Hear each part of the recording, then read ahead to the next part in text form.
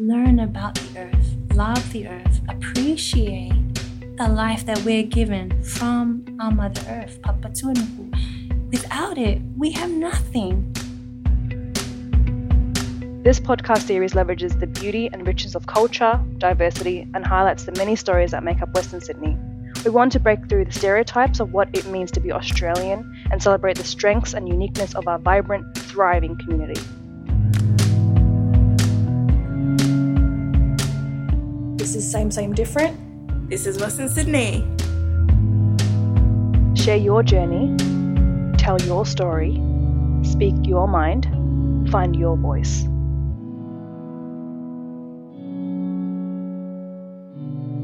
So we're joined here today with Mary Jane McKibben. Thank you so much from the Same Different team and me for being here. It's really important, in my opinion, to share stories, and your story is amazing. Thank you very much for being here. We'll just begin with your story. Start wherever you like.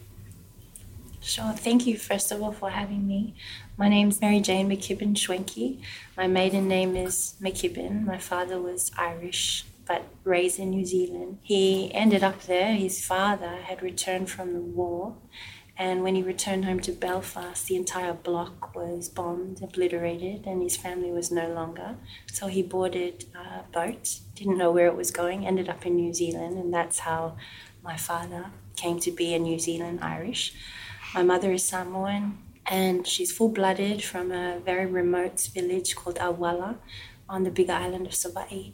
And I'm married to a Samoan man who is also of German and Chinese heritage, but born and raised in Samoa. I am a proud Pacific Islander. I'm an advocate for climate change. As you know, Pacific people are at the forefront of climate change and what is going to come in the future. Many islands are going to be lost if something isn't done immediately.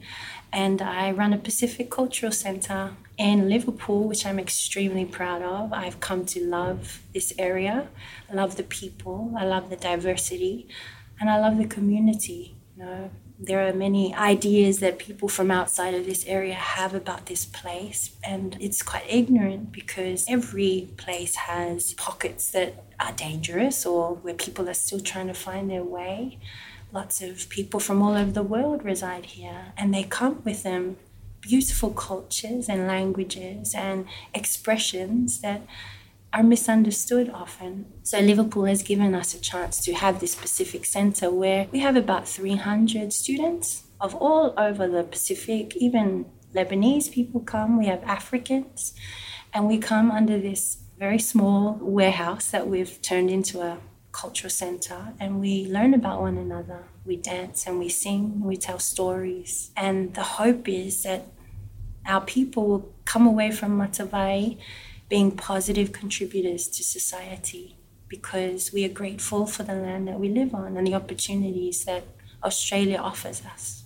It's amazing the fact that you talked about the stereotypes that apply to people from our community. That's the whole purpose of this podcast, is to bring out those stories that more than just the stereotypes. So thank you. I just wanted to go and talk about your childhood growing up, your experience growing up being of Irish background and Samoan background. Yeah, I think one word that always comes to mind is belonging. I often felt like I didn't belong anywhere except for my mum's village, where we are loved because there are people in that village that know me before I existed. They know my history, they know my ancestors, they know what my grandfather and grandparents were known for. So they already knew me. And that was the only place I felt like I belonged. And because, of course, my father isn't from New Zealand, so they've had to make that home in New Zealand. So I didn't really connect. But I love Aotearoa and the Māori part of Aotearoa. I didn't belong because I was sometimes too white for my school in Samoa. I was too black for my school in Wollongong. And I just didn't fit in anywhere. People often couldn't understand where Samoa was. If I would tell them I'm from Samoa, they would think I said Somalia. And then I just didn't know how to explain myself. And it was always about explaining who I was instead of just being me and my name. And even my own family, my own Samoan side, I didn't really feel like I belonged there either. You know, there was racism on both sides. And the only way I could find myself is through learning about my identity. Who am I really? And I'm a Samoan, and I love the values that our Samoan culture teaches us of love, community, and service. So I just really had to fight through it. I became Miss Samoa in 1997, and when I entered the pageant, I was asked to take myself out of it by the organizers, not because they wanted me to, but there was a little bit of uproar from people that said I shouldn't be in a pageant because I'm from Australia, I'm not Samoan. And so there was a few write-ups in the paper because we didn't have social media then, thank goodness. And as the organizer, who is a dear friend of mine now, she said, look, you have an option. You can either stay or you could perhaps not enter the pageant this time because there's too much going on around your presence. And an 18-year-old, I didn't have my parents with me. They were still here in Australia. I chose to go to Samoa. After a bit of thought, I said, if I was to take myself out, then everything those people say is true. So I will stay in the pageant and I'll go in the pageant and I will prove who I am. Unfortunately, I had to do that at 18. But it was the beginning of my journey and the beginning of me at 41 trying to help other people find themselves. And you will often find even full-blooded Samoan kids that live in Sydney say they often feel racism from our own people. They be called plastic because they live in Australia. So I can only offer my experience and how I overcome those trials because it actually hurts, you know. You already have lack of acceptance from non-islanders, like the Western society, and then your own people, you know, hurt you with words. And that's just one tiny layer of the struggles that Pacific people have growing up in as a minority in this country. Yeah. And it might seem meaningless, but it's not really, because everything about being a Samoan is your identity. Who do you come from? Who are your ancestors? Where are your roots? What is your name, your last name? And then from your last name, they will identify who you belong to. It's amazing. And what you were saying about your decision to continue on to be a part of the Miss Samoa pageant, I feel like that opened so many more doors to, because I know that pageants like Miss Samoa, Miss Cook Islands, if they still go on, and I know so many people that are not full-blooded Pacific Islanders, and you know, to think that your decision to do that set the tone for all the future generations. So thank you. That's amazing. You mentioned racism from both the communities. I just wanted to talk more about that. Would they call you plastic or would they call you other names? Back then it wasn't plastic, it was Palangi Afkasi, which means half caste, and that's a horrible term, you know. I don't like using that term because if someone tells you I'm an Indian or I'm a Samoan, you believe them, you take that. But you know, when you get, but you're white, you know, your nose is too pointy.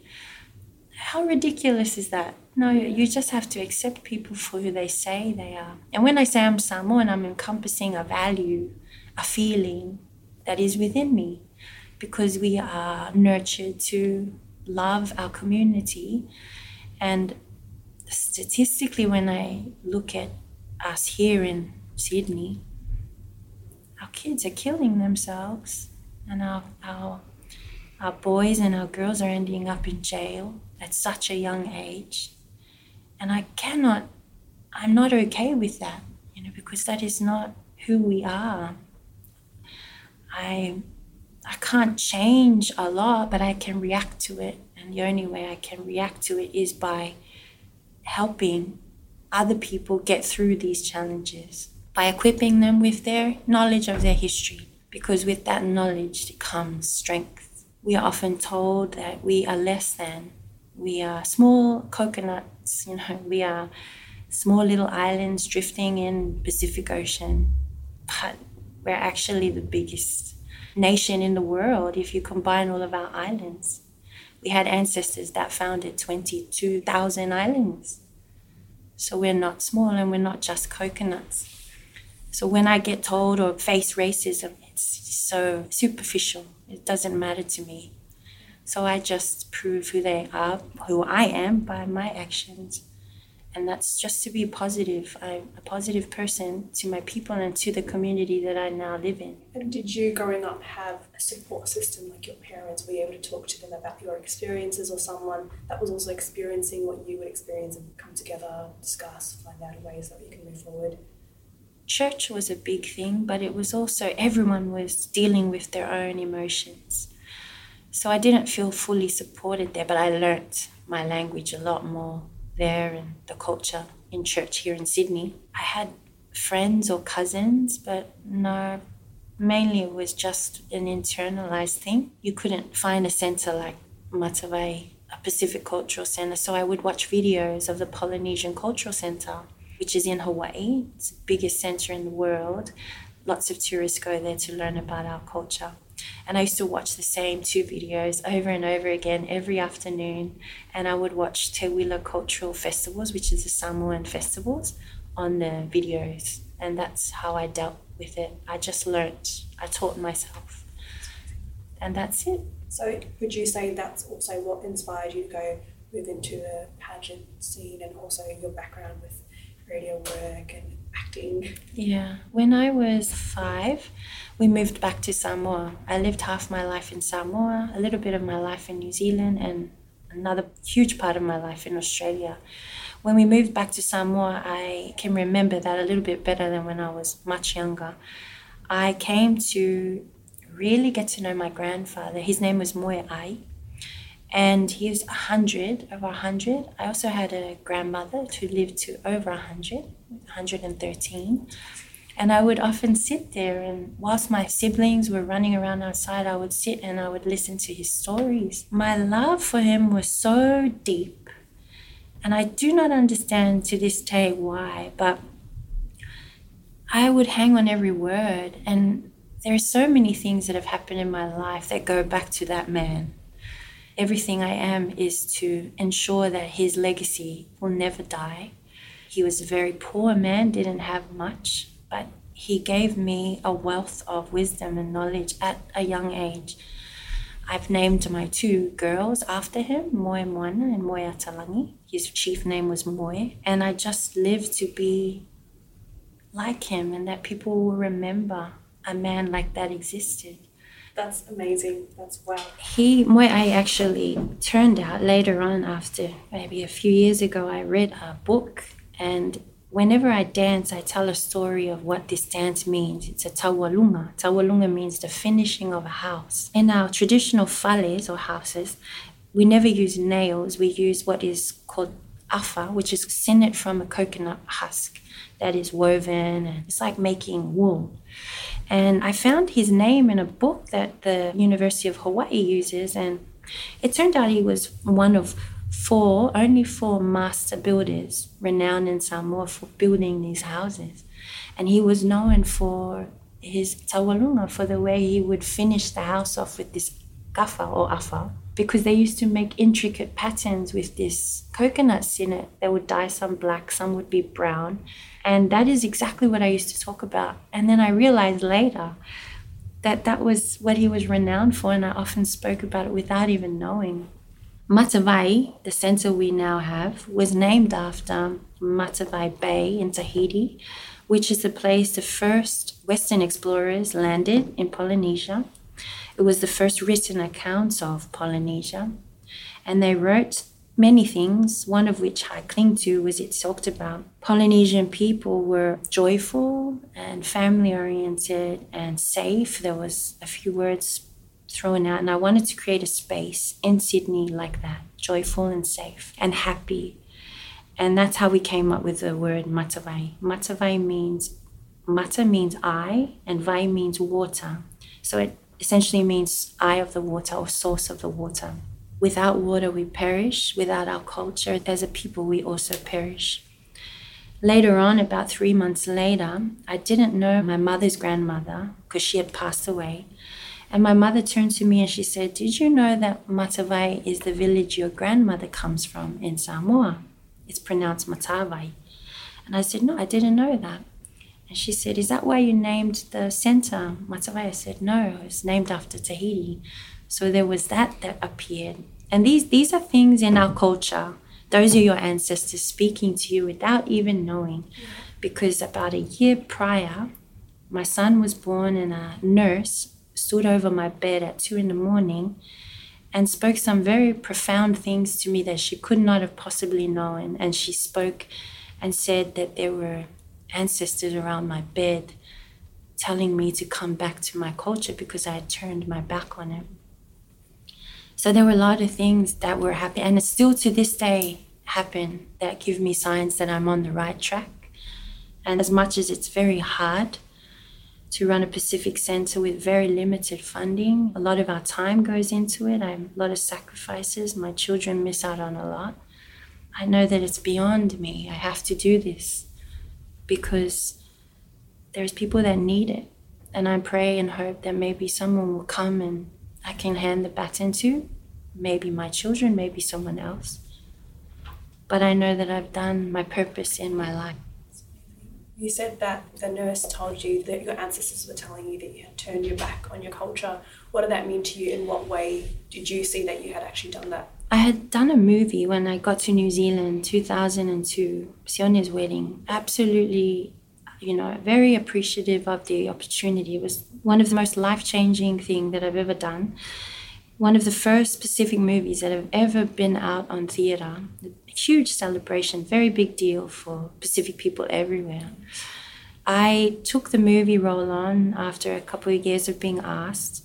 You have to understand, I've just come from Samoa. For many years I lived there, and when you say movie, I was not ready. But then also I didn't expect that it was a movie, like you'll sit in a theatre. It's just, they were like brothers. So I thought, oh yeah. I played a role called Princess. She was this maiden from Samoa who was a bit cheeky, very, very confident. Not your average Samoan girl. And she was a bit risque. There was like a nude scene, which was not my body. My family had watched it in Australia and they're extremely angry about it. Samoa hadn't taken it very well. Yeah. And the premiere was in Samoa. I recall there being an article about me, being that I was Miss Samoa previous years, and then I've gone and portrayed myself this way on a film. So I was getting a lot of, feedback. It was just out of my innocence and ignorance. I didn't know that it was going to be so huge. My mom didn't speak to me for 3 months. This was supposed to be the highlight of my life. You're in a movie and all over the world. But being Samoan, you always pay first respect to your family. And so I returned from New Zealand, packed up my family and returned home to make things better with my family. I remember my first barbecue with the whole family and nobody really spoke to me. And they were very disappointed. And it actually set me into a depression. And I'm not going to blame, it was definitely not them. It was the way I took, the way I dealt with it myself. You can't blame externals like that. So I didn't want to be Pacific and I wanted to hide, to be honest. At 30 years old, I'm hiding in Wollongong where there's very little Pacific people. And at that time, in the hospital, I had my third child. It was 2012. So that's a good 4 years in Australia where I was hiding away. And that's when the nurse spoke to me. And she described my auntie to a T and my grandfather who was standing on the left of me next to my bed. And I don't know if you can imagine how surreal that is at 2 a.m. that a random nurse is standing, and it's probably even illegal that she did that. But something had told her to come and speak to me. And I also thought that maybe she had read my file because she knew about the movie, she knew about my cultural background, she knew about my love for dancing. And she also knew at that time that I was battling my own career. I didn't know who I wanted to be because that's all I was. I knew myself to be was a Pacific dancer. And then she said, they say that if you turn back to your Pacific cultural roots, you will find your career and you will understand what your purpose is. Crazy things like that. Yeah. About a year and a half later, my daughter would come home, we'd turn on the news, and there'd be stories. Pacific Islander committed this crime. Statistics telling me that 7% of the juvenile justice was made up of Pacific people, young people. We only make up 1.3% of New South Wales population, and yet 7% are in. And then my child turned to me and said, I'm ashamed to be a Pacific person. And so that was what, broke the camel's back. I knew that I had to react somewhere. So we put an ad out for dancing, and we got about 60 kids. And then by the second term, there was over 100 kids registered, and we had nowhere to go. So we found an old, decrepit warehouse on very limited money, and we fixed it up, and the community came and helped because they saw the need. And that's where it is. 300 kids later, we've been on 2 cultural excursions, one to Samoa, one to New Zealand. We are nurturing, we are making leaders. Our kids are doing incredible things, speaking out, activists, leading climate change activism, speaking up against, gender roles, and traveling the world. And they're coming out of this place. Yeah, that's truly amazing. And would you say that your journey in creating Matavai Cultural Centre helped you mend your relationship with your culture, building that relationship back up with your family, the people that you said at that barbecue didn't even talk to you? Yeah. As a Samoan, the first thing you are taught, respect and humility. It was at that point I realized what humility truly was, because I had to humble myself. And this is my family, and without them I wouldn't be who I am. So I respected them immensely.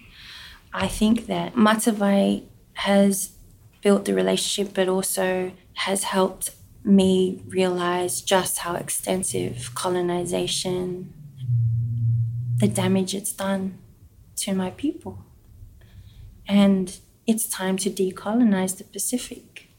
We are enough. If you learn our cultures and the real essence of our people, the world could learn a thing or two from Indigenous people. The Aboriginals, their connection and deep understanding of the environment, their knowledge of medicines, natural medicines that can cure and have cured for centuries. Thousands of years old is our culture, Aboriginals. Of course, the oldest culture in the world. Why are we not asking these people for some of the answers to the world's problems? Our people live in peace. They've had civil wars, of course, but it's because of influences from the outside. Late 1800s, German, Britain, America, they were busy in the Pacific causing wars, turning people against each other, trying to divide and conquer, bringing sicknesses that didn't exist, bringing alcohol, killing our people. There were genocides that are not spoken about. And the generational trauma I'm talking about comes from those times in our history. And whilst we don't blame anyone, it has to be addressed. We didn't have counselors, we didn't have psychologists. We were just meant to deal with the fact that many of our leaders were murdered. 1914, I believe, the influenza epidemic wiped out 20% of our people, and many of them were our chiefs and our leaders. So many families were left with having to bestow chiefly titles on young people who had no experience in life. So that unwavering events in our history, we're seeing the repercussions of it today, and hence why our kids are acting up the way they are. Their suicide rate is skyrocketing, and there's a mass confusion. Religion plays a huge part, because I'm talking about spirituality and saying my ancestors visit me, but religiously, Christian religions probably frown upon that. No, you can't. There's probably the devil that visited you. So it's confusing. Is it our ancestors or is it the devil?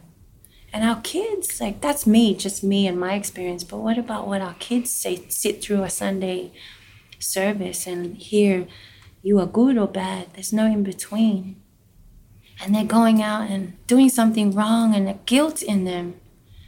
and the fear, because parents are very strict, that they feel like there's no other way but to take their own life. So internally, there has to be changes with how we deal with our kids. It used to be elders are the ones that speak, and I get that. But today we need to listen to our kids because they have the answers to these problems. And perhaps pre-colonization, maybe we did listen to our kids more. That's why we were able to survive for so long. I believe we're in a world now where we don't help one another anymore, especially in Sydney. You know, you go out on the road and you park somewhere you shouldn't, and people go out of their way to just take their rage out on you. And our kids are like messing up, but your kid's your kid, my kid, no. And our culture, it takes a village to raise a child. And we have to go back to those ways. We must look out for one another's children, whether they're English, Australian, Aboriginal. We have to, each one of us, look out for our kids. And so we start small with Matavai. Social media is the devil. And it's beautiful, but there is an evil lingering in social media that is affecting our kids. And trying to keep up with somebody else, you just don't ever feel good enough. And Matavai is about you are enough. If you have a scar on your face, that's beautiful. How'd you get it? It's a story. It's your story. It's what makes you. And that's what we need more of, not all these sheep following the same trend. You're talking about listening to the kids with Matavai from where you started to where you are now. How would you say you've learnt from these children that you're teaching? I used to be very strict because I was brought up as a cultural dance practitioner, very strict. So I wasn't allowed to backchat. My kids don't backchat me, but I've learned to tone down my approach because mental health is a real thing and I have to be very careful. But then I've had to learn either I compromise discipline and be laid back in my approach, or I find an in-between. And so my in-between is I still discipline them. I constructively give them feedback, but I have people around me. I have counselors. I've got ex-NRL players. So when I'm disciplining them and I'm telling them, I'm giving them confrontational information about their behaviors and how they could be better, I have a team that come in, like for instance on Wednesday, and I leave the room and they come in and they leave them with a positive note and they cushion any ill feelings the kids have. So we have a team. And that's something, we have a Fijian, Samoan, Tongans, all different backgrounds. And they come and make sure each kid's all right. Each child looks out for one another. Parents look out for each other. We're very mindful of behaviors. You know, if we see cuts on arms, if we see some of the kids that are too loud, overcompensating, those are the kids we keep a close eye on. And we have a committee of counselors to psychologists who are parents that bring their kids, but they're also got their finger on the pulse. Like if I have an issue or I'm suspecting an attempted suicide or I've been approached, we've only had one so far, touch wood. We have a whole team that jumps in. I have no idea where they've come from. They've just come. That's truly amazing. You know, when you think about a cultural centre, you don't think about that. You know, when I found out that it's called Matavai Pacific Cultural Arts, I was thinking just teaching dance and songs, but that's so much more than what from the outside looks. So one song can talk about a historical event. So we don't just teach a dance. The song has to resonate with something historical or cultural. There is no Pacific song you'll find that doesn't speak of love and doesn't have a historical attachment. So a whole term can just be on one dance, one song, but can be a full-blown historical curriculum on a particular event. So it's not just dance. And we have really drawn connections between the islands that these kids did not know existed. There's a huge social issue at the moment and has been for a long time, Tongans against Samoans. Young people fighting one another here in Sydney. There's code wars. Little do these kids know that the head of state of Samoa and the last king of Tonga, Taufa'au and Malieto, were the best of friends. They relied on each other for so much. This was in the 60s, 70s, 80s, 90s. And I was privy to this relationship because I would often travel to Tonga and watch the Tongan king come to Samoa. And I admire their relationship. And this is what I also share with the kids. Their ignorance has to change. This is not who we are. I think it's brilliant that Tonga came in and conquered Samoa, went and helped Fiji find their independence. I think those kind of stories are brilliant, but it's not who we are. We married one another. We traveled freely on canoes to and from. We had trade routes going all the time. We were one people, one language. We have a belief called Hawaiki. We all came from Hawaiki. And theories are now saying Hawaiki was Savaii in Samoa. So we're now tracing the roots of where we came from in the islands. And these are knowledges that we're sharing, wisdom we're sharing with the kids to try and help them or stop them from fighting one another. Why would you fight each other, a minority, when the world is fighting us to? Why would you turn on each other? Right now, our biggest fight should be saving our islands from going underwater. That's the biggest fight we have right now. There may not exist a Tonga or a Samoa, and our churches need to be telling our kids these stories because they are very real. We have had so many islands go under. Kiribati, 3,500-year-old country, culture, no, it's way older country, but the culture, it's not going to exist very soon. They've relocated. There's now a thing called climate change refugees, which we've never heard of in the past. So you're contending with refugees that are stricken by war, but now you've got this problem. And this is the biggest fight we have right now. I know that you're very passionate about climate change, and some people don't believe in it, the reality of the realness of it, especially right now. This week alone, there's a lot of peaceful protests going on, but there are also some violent ones that the government is shilling upon. How would you say that, you want to put the message out there, and how are you teaching your children, the people that you have access to, about climate change? We might be insignificant to the Western world,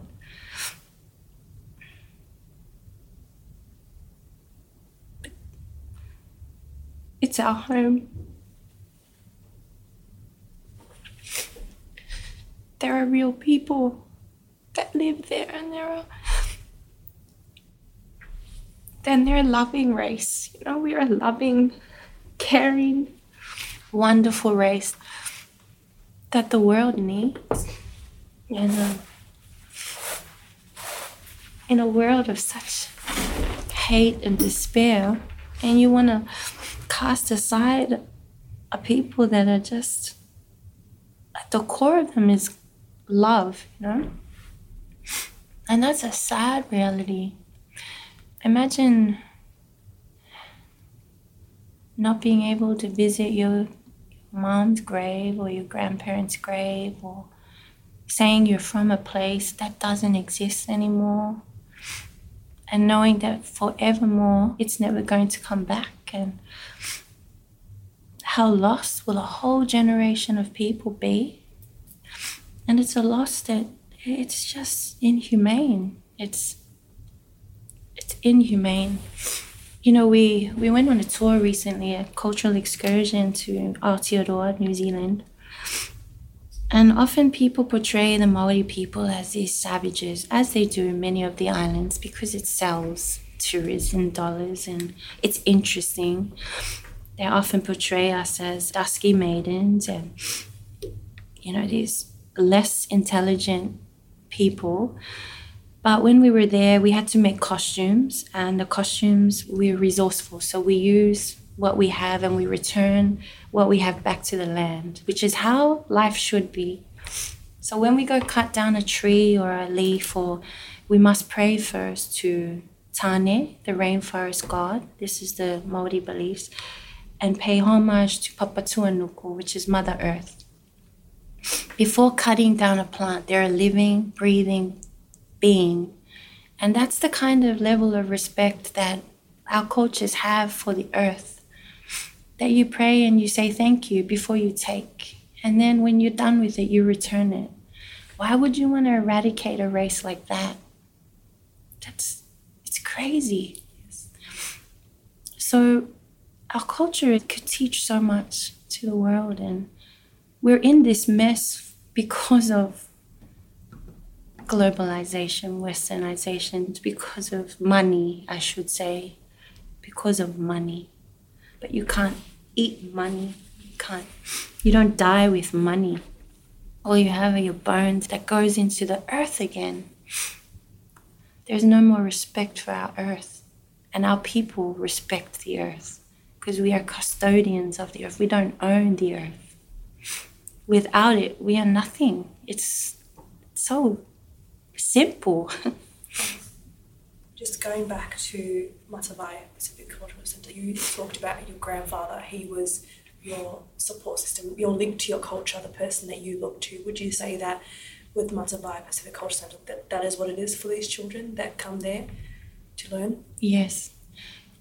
Because they come and they're encouraged to speak to their grandparents or their aunties or uncles. They're encouraged to learn about their village. They're encouraged to learn about their name. And often they learn legends, and the legends often pertain to where they're from. And there are amazing stories about, great warriors, or very intelligent people, or navigators, pioneers, and they learn this. And this is how we infiltrate the climate change information into our kids. And often when we say to the kids, imagine if, your island didn't exist, they often cry. And these are 5-year-olds. So the more they learn about who they are, and because they won't learn it at school, we are brilliant scientists. We know so much about the moon and the elements. We were the most brilliant navigators in the world. And our warriors that are renowned were peacemakers, and they were movers and shakers. And these are the things our kids learn about themselves. And when they find importance in themselves through these stories, through the affirmation of the truth of who they are, then they will find empowerment to stand up and not fear the colonizers. And that can be, the system, or they can't be fearful. They have to rise above it and fight back. Not in an aggressive way, just intellectually, intelligently, go to school, stay in school, learn how to deal with the Western world and maintain their culture at the same time. And this is how we encourage. So a lot of our kids graduate from HSC. They go into university. We've got kids doing law now, which we never had 5 years ago when we started. We've got 3 law students. We've got people doing social working. We've got kids now wanting to be anthropologists. They're going to the islands, going into the universities there and learning. So this is small, but these kids are going to be there. They're going to change the landscape of how we know Pacific to be. And it's decolonizing our way we think and the Pacific. Tahiti is colonized by France. New Zealand is colonized by Britain. And to some extent, China has got a huge hand in the Pacific. But they also pump a lot of funding, much needed funding to build infrastructure.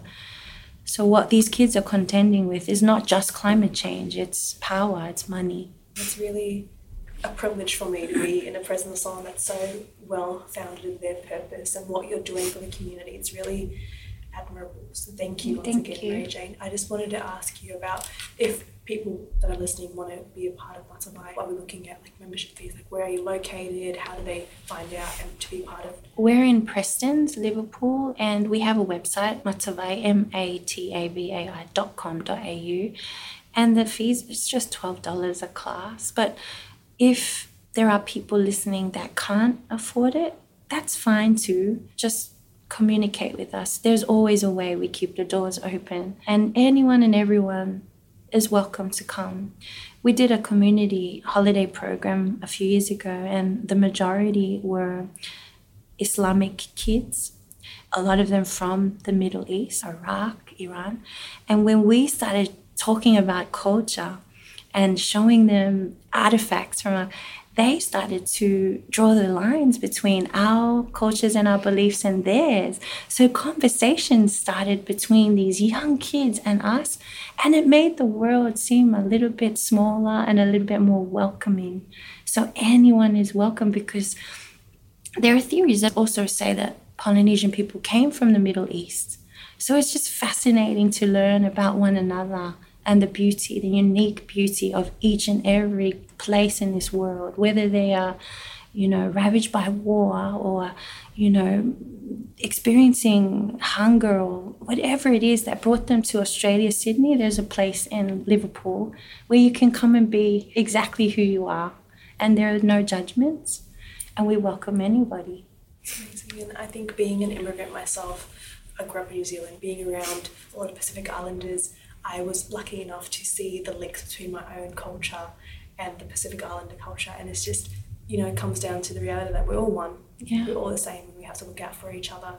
I just wanted to talk about your impressive awards and whatnot. So you've won the New South Wales Pacific Council Business Year Award, one of 6. You've received an overall Pacific Woman of the Year Award in 2017 for Australia. You've spoken and presented 2 years for the NRL Pacific Youth Summits. And you've been a guest speaker for the Pacific Business and Sports Network. When you were experiencing this, what were you thinking? And also, what is your goal going forward?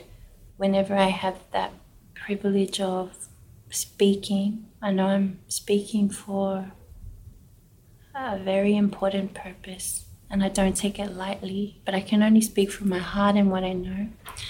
One of those awards too is our young people have been awarded as well. We've received a Zest Award for one of our dancers for her work in climate change and community work. And 2 of our students this year had also taken out awards at New South Wales Pacific Awards. I think it was Volunteer and Sportsperson of the Year. So with the awards, I guess it's nice to be acknowledged, but it's even better to know that this work is going to continue on, because, we do need more support. We don't have time. We don't know how to apply for funding because we only know what we know. So we need more support to create a Pacific Centre that is going to be able to house cultures like Kiribati and the ones that are going to be displaced very soon.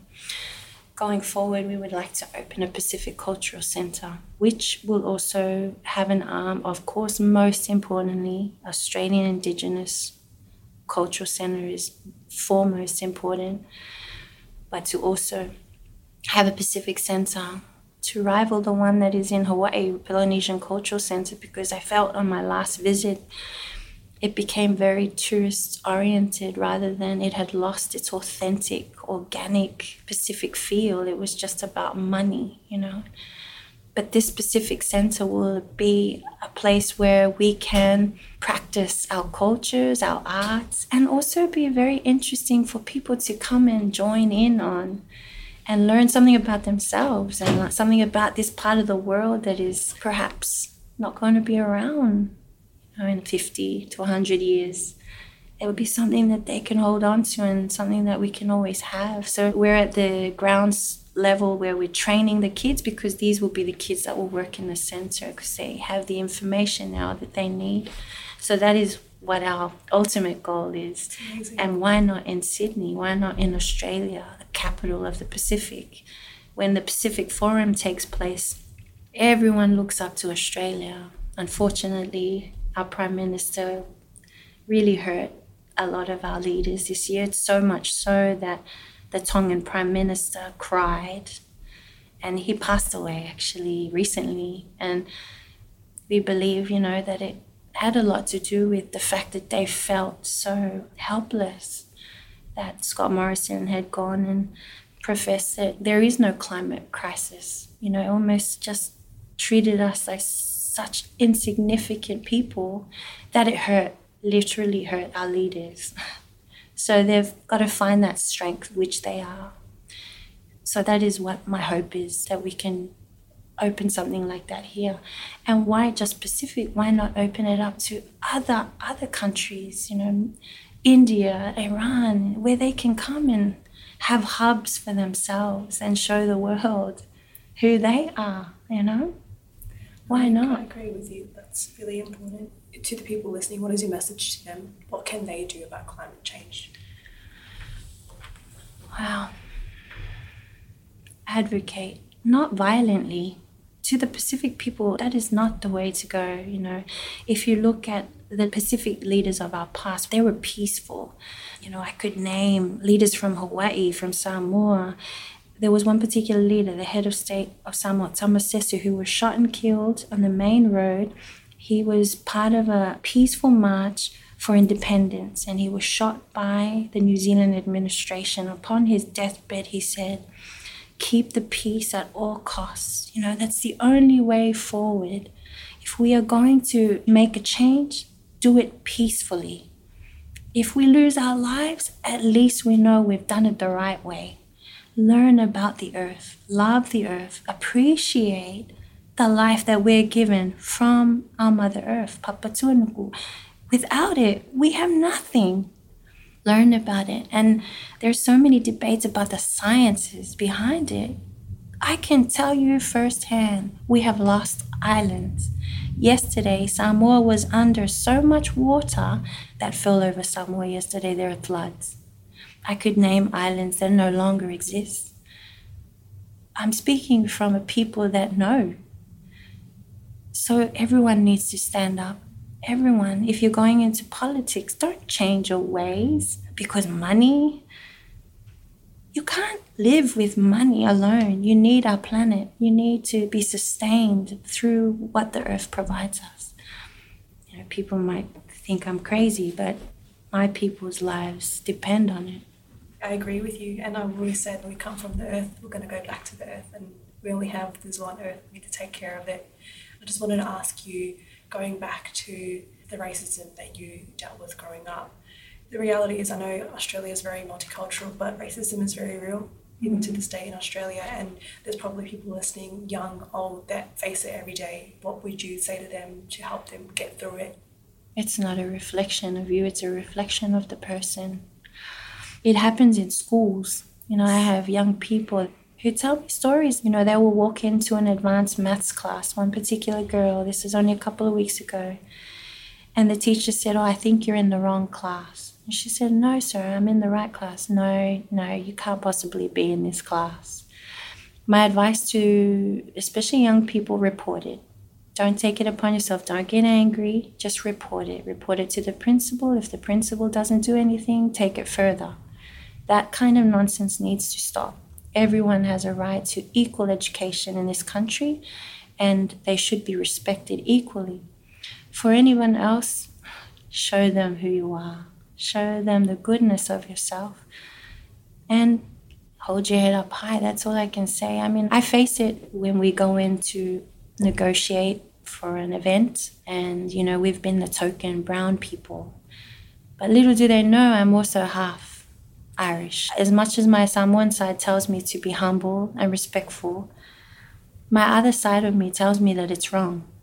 So I will stand up. I don't fear that there may be a corporate manager. If you've wronged somebody that way, it's not right. It's not right to do that. So I often stand up for things like that, and I will speak out. I'm not scared of saying it, but I think for young people especially, you've got to report it in educational institutions. Going back to you and your roots, who have you looked up to as your heroes? Your grandfather is one of them. Any other people that have showed you the way, or, you know, played a huge role and they didn't even realise? Yeah, there were managers that I worked for. I used to work for Pacific Media Network Broadcasting, and he was obviously a mentor. He passed away very young. I had a boss in Samoa who were women, and then the Prime Minister of Samoa is one person I do look up to. There are many people that don't support him, but I know him personally, so I know that he's a man of the people too. That's about my mom and my dad, my sister. At the moment, Dwayne Johnson, he's a Samoan actor. He's doing great things. Yeah, many Māori actors too. The leader of New Zealand, Jacinda Ardern. I love her. Oh, she's just giving people inspiration on so many levels, you know. She's nurturing, she's smart, she's powerful.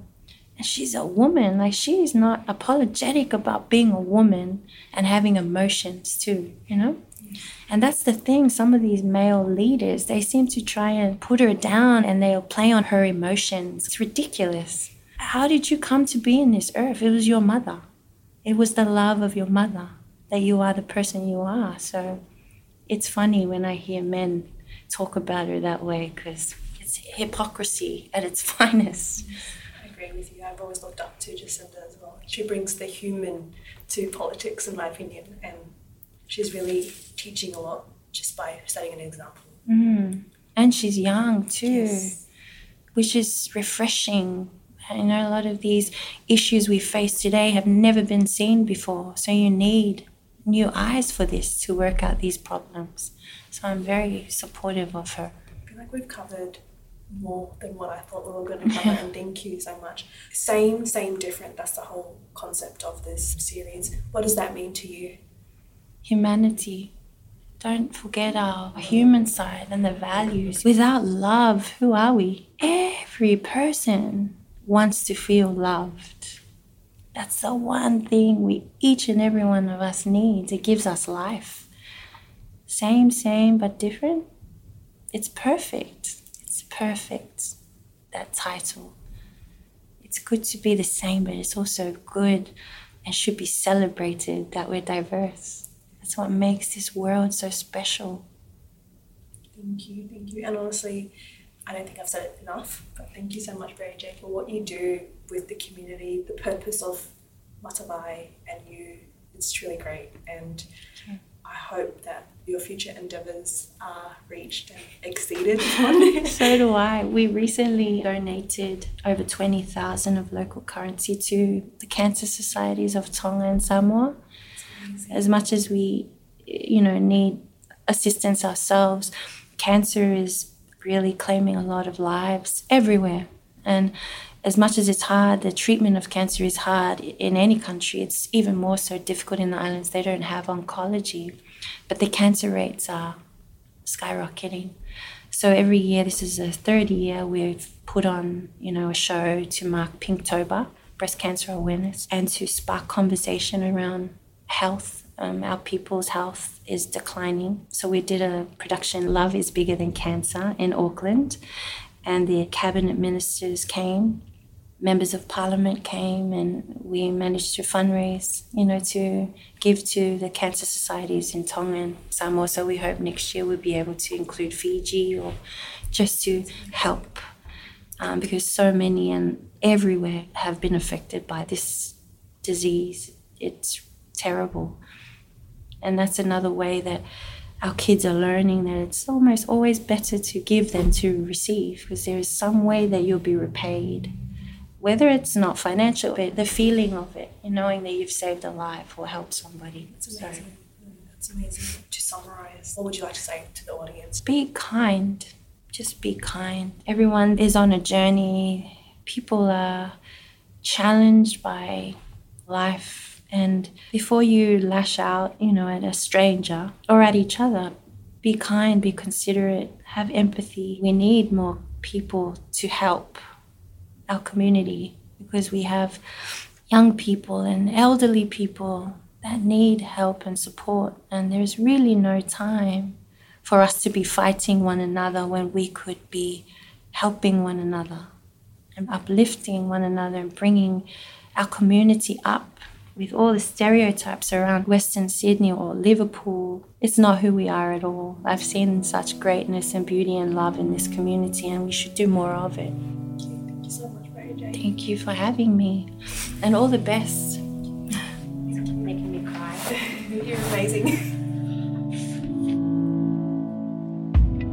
To find out more, visit wsmrc.org.au/SAME. Hey Harshit, did you know that this podcast is actually funded by the Multicultural New South Wales? No, I did not know. But did you know? I just found out. Did you also know that Audio Technica has funded much of this podcast as well? No, I did not. Thank you so much for letting me know. Yes, and thank you, Audio Technica and Multicultural New South Wales, for helping us bring the stories of the Western Sydney to the world.